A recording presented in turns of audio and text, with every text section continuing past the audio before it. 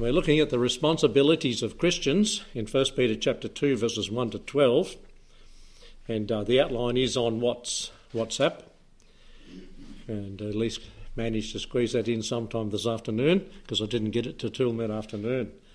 But a lot of it was repeating to just remember where we're at, to be a burgeoning, growing believer, to become a building block, lively stones, to behold the beloved, the Lord Jesus. And that's what we looked at last time, 3 weeks ago, as a rejected stone. We looked at him as a chief cornerstone, a precious stone, as a honoured stone, judging and stumbling stone.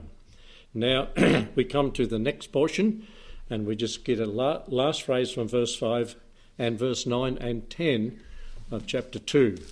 Let's just read verse 5. Ye also, as lively stones, are built up a spiritual house and holy priesthood, to offer up spiritual sacrifices acceptable to God by Jesus Christ. Verse 9.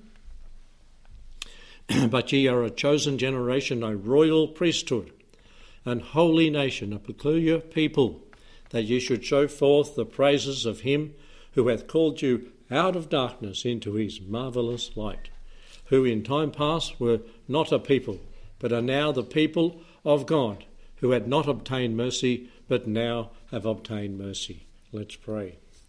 Thank you, Lord, for the place that we have in your church. We are a holy priesthood. We are living stones. We are looking at the Lord, getting our leadership and directions from his word. Lord, bless and minister to those that are here and those that couldn't be too. Lord, that you'd minister to them. And Lord, if they're not well, that you'd raise them up from that and make them well.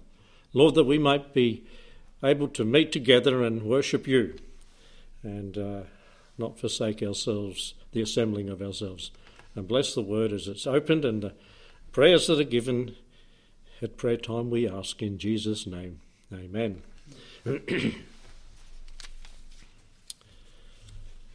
As believers, how are we to behave as believer priest? I think I'll close my eyes again. 2 more appeared.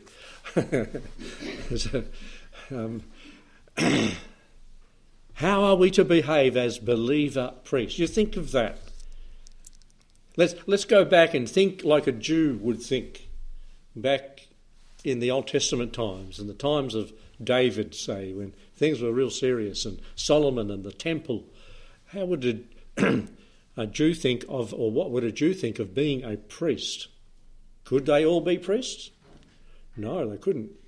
Only the tribe of Levi, those people could be priests. And how many of those could be the top man, the chief priest? One. So we have a very privileged position in that there's only one of them could be there in the Old Testament as the high priest, but we can have access to God as he had access. Now, let's consider some thoughts first about this believer priesthood that we have, our required practices. In verse 5, the last little bit of that verse that we read there, acceptable to God. Acceptable priesthood to God. Acceptable priest to God. There was all sorts of requirements, were there not? What is acceptable to God? And we need to ask that because we are believer priests. What is acceptable to God? Do we know what's acceptable to God? How do we know? Read the word. And maybe we'll get at looking at some of those things. What was acceptable to God? Let's go back to Leviticus. So what is now acceptable? What was acceptable to God back in Leviticus? And you can go through the whole book, but just chapter 8 and a few verses from there. We'll start with verse 1. The Lord spoke unto Moses, saying, Take Aaron and his sons with him, and the garments, and the anointing oil, and the bullock for the sin offering, and 2 rams, and a basket of unleavened bread. And gather thou all the congregation together unto the door of the tabernacle of the congregation. And Moses did as the Lord commanded. Now there was the cleansing that was going to occur, and in verse 6 it reads, "And Moses brought Aaron and his sons and washed them with water." And so there's a procedure they went through to become a priest here. This is what was acceptable. Now, in the Christian realm, what's this washing that we have? Salvation, washed in the blood. We sing it. Are you washed in the blood of the Lamb? And then, chapter 8, verse 7 and 9, or through to 9, "And he put upon him a coat and a girdle, with the girdle, and clothed him with the robe, and put on him an ephod," and all the other things, the Thummim and the Urim and the mitre, and all the clothing that was given. So, as they dedicated the priest, there was the cleansing, the washing, and then there was the, what did he just put on him? The clothing. Yep. He has garmented me with a garment of, a robe of righteousness. And so we have been clothed. And that is Christ's righteousness imparted to us. And verses 10 and 11. "And Moses took the anointing oil and anointed the tabernacle and all that was therein, and sanctified them. And he sprinkled thereupon the altar 7 times, anointed the altar and its vessels, and the laver and its foot, and everything there that he consecrated to the Lord." So there was the cleansing, there was the clothing, and all this really has to do with consecration. But he was consecrating here and cleansing in this ceremonial way for the service. What about us as Christians? We consecrate ourselves to him. As believer priests, we do that.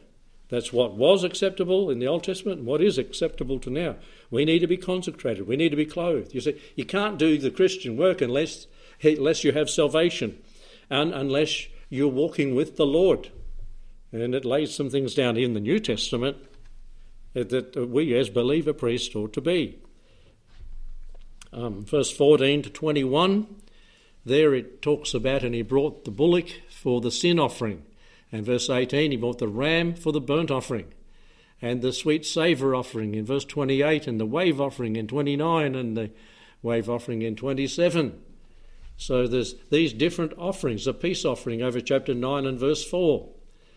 These were offerings, and they were offered to the Lord. The blood was shed, and we are to, as Romans 12 verse 1 and 2 tells us, to give ourselves over as a complete... This is our reasonable service, to give ourselves up as believer priests to the Lord.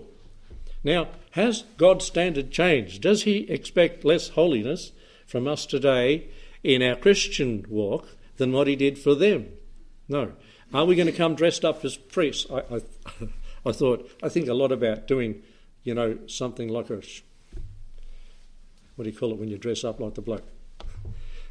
Dress up as a priest and come here tonight.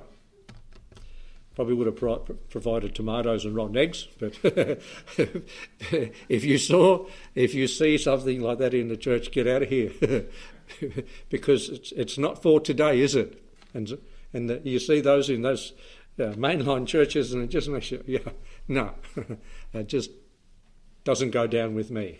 All the paraphernalia that they dress up with, and they think they're sort of filling the role back here. But that doesn't make a person holy. Today it's an inward righteousness. It's an imputed righteousness. It's the clothing God puts on us that we can't see, that a robe of righteousness. And a consecration to the Lord from the heart and not from the head. And that's what become of the system of the Jews, wasn't it? It was all an outward show. It was all put on. It was all a dressage. But it wasn't affecting their hearts. And by the time the Lord Jesus came, it was really that way, really badly. The Torah, I just have to think of it so I don't get the two mixed up. The Torah, yes, but the Talmud, no. All the laws that were added in the 4,400 silent years, where they put all these things together, and that was what was present, was when the Lord came, and they were counselling out the law of the Lord and the way of God and the system had failed. That was all, and like the church, it was all about works, it was all about outward, it was all about show, it was nothing about the inward. And that's what the Lord was battling in the Gospels with the debates with the Pharisees. He didn't go looking for fights, they came to him as he spoke the truth. So there was the cleansing, the clothing, the consecration, the covering, and the commissioning of these in verse 27 of chapter 8, of these Old Testament priests. And he put all upon Aaron's hands and upon his son's hands, and waved them before the wave offering before the Lord. And Moses took them, and you can read on through there as the offerings were given, and they were commissioned to the work that they were given. And in verse 2 of chapter 9, and he said unto Aaron, take thee a young calf and for a sin offering, and a ram for a burnt offering, without blemish, and offer them before the Lord. And unto the children of Israel thou shalt speak, saying, take ye a kid of the goats for a sin offering, and a calf and a lamb, both of the first year without blemish, for a burnt offering, also a bullock and a ram for a peace offering. And so in the commissioning here, the offerings were given. And notice something there, one word that is important, because I think it's important for us to realise as believer priests, there's something that we are to be without. In verse 3, last part of verse 3, we are to be without, as they were without blemish. And it was to be of the first year. Let's turn to Leviticus chapter 19. Back a little bit further, and verse 19. Sorry, it's chapter 22, verse 19. And he's talking about free will offerings in verse 18, which they will offer unto the Lord for a burnt offering. Ye shall offer of your own will a male without blemish, and of the oxen, the sheep, and the goats. But whatsoever hath a blemish, verse 20, shall you not offer, for it shall not be acceptable for you. And whosoever offereth a sacrifice, peace offering, and that free will offering of oxen and sheep, it's to have, verse 21, last few words, no blemish, nothing to be broken, named, having a wean, or scurvy, or scabbed.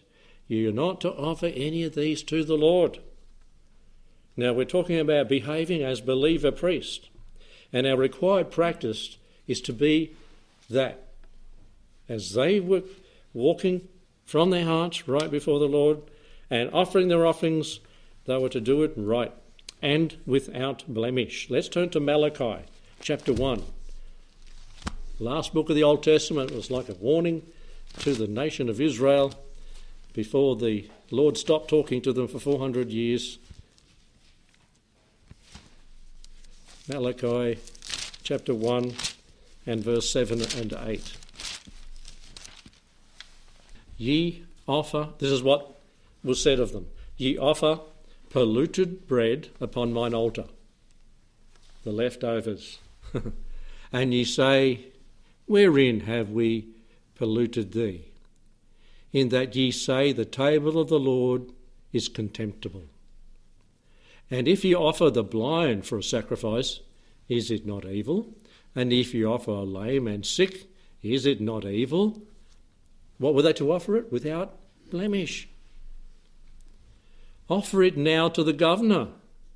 Will he be pleased with thee? Or accept thy person, saith the Lord of hosts? What's the answer? No, he wouldn't. He wouldn't eat it. He'd tell them to get out of there. That's just a governor. What about God? Now let's make this some practical applications to us as Christians. Free will offerings, yes, that's a choice we make. Without blemish. Second-hand offerings. Let's say some second-hand offerings that we can give. There's a whole host of them in our Christian life. Time.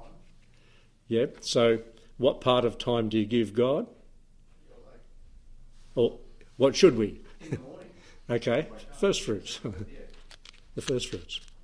And well, I'll do it tonight when I sit down. And what will you do when you sit down? Look at your eyelids. Yes, right. You'll go to sleep. That's an offering that's blemished. Give God the first fruits. What are some other things?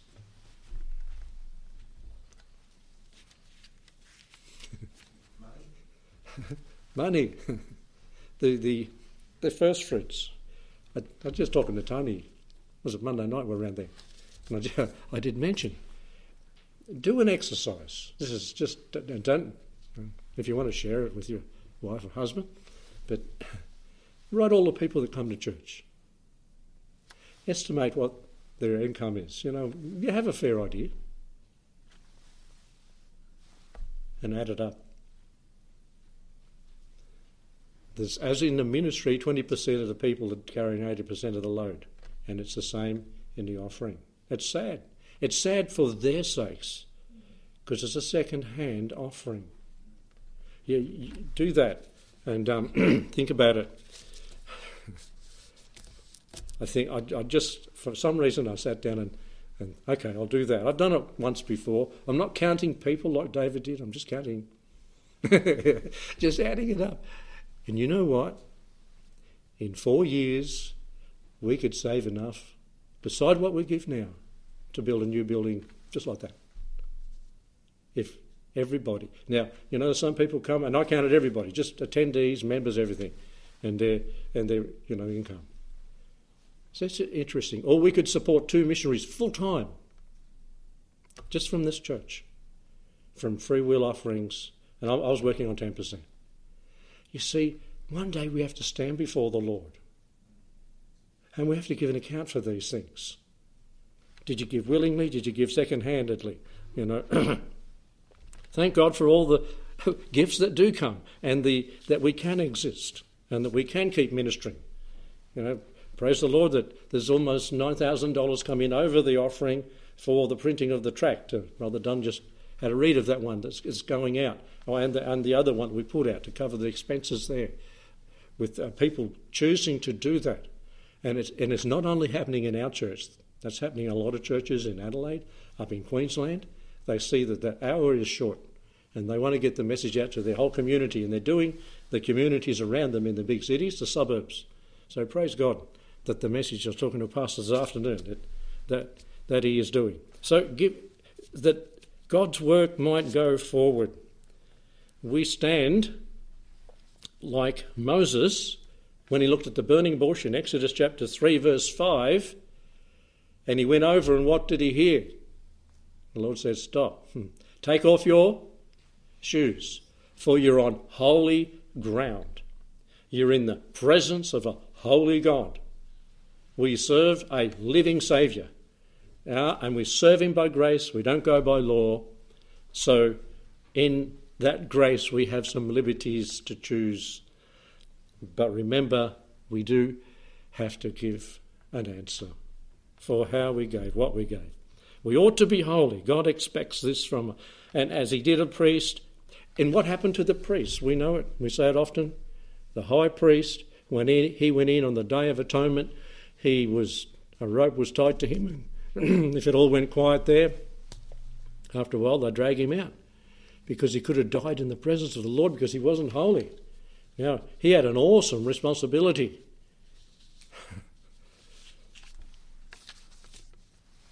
What would it be like if that was today?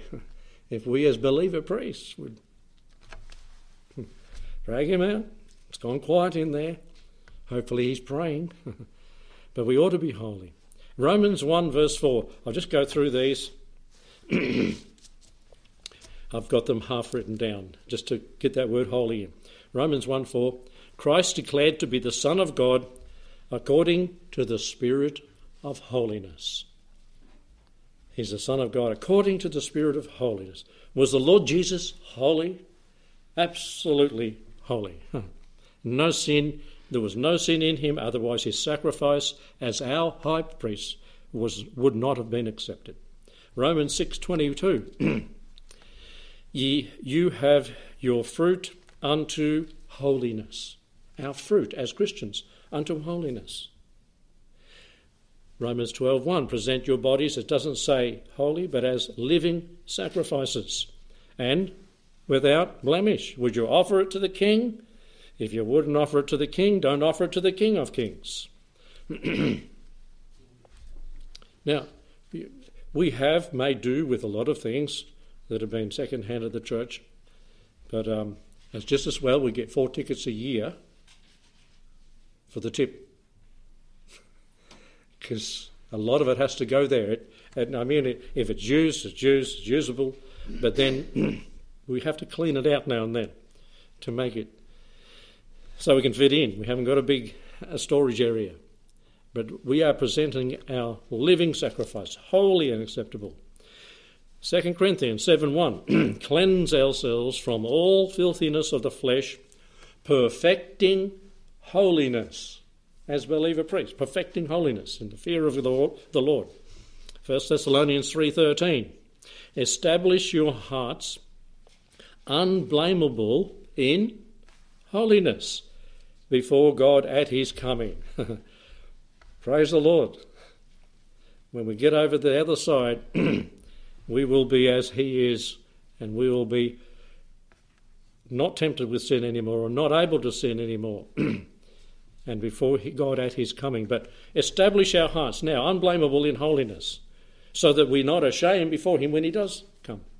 1 Thessalonians 4:7, God has called us not unto uncleanness, but unto, guess what?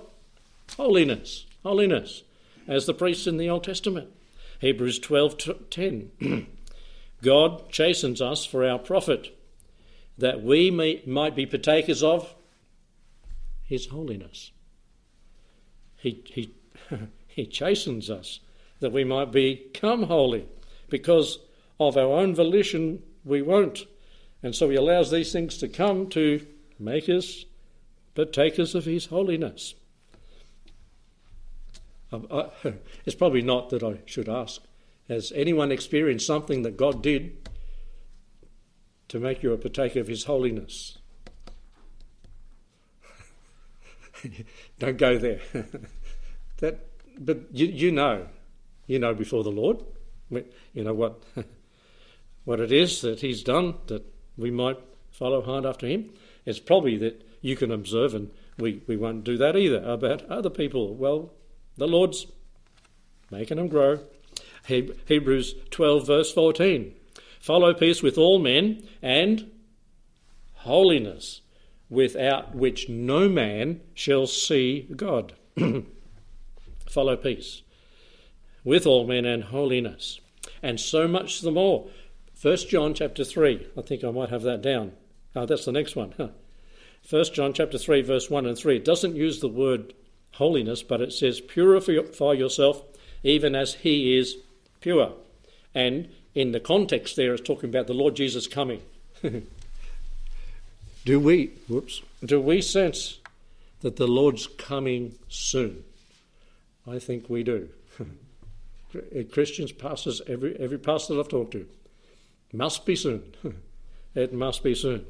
And therefore, those verses in 1 John 3, verse 1 and 3, purify yourselves even as he is pure, and so much the more as you see these things coming to pass, and the coming of the Lord drawing nigh. 2 Timothy 1:9, called to an holy calling. That's a blessing, isn't it? To be a Levite, you had a holy calling. You weren't given a lot of land. You were given things around the towns, the cities. But a holy calling. We've all been given the office of priest. We're believer priests. Let's be holy.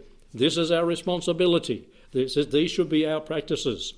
And Isaiah 57, now this is in the Old Testament, and verse 15, for thus saith the high and the lofty one, who inhabits eternity, whose name is holy. I dwell in the high and holy place with those who have a contrite and a humble heart. And in the list of qualifications for those who are to be leaders in the Lord's work in local churches, 1 Timothy chapter 3, verses 1 right to 15, God's standards for those that lead his people are high, and it's a life of and walk of holiness, and that he has a good testimony even in the community. And 1 Peter chapter 1, verse 13 to 15. We'll close with this. It's, I think, from Leviticus 11:44. 1 Peter chapter 1. We've already covered this some time back.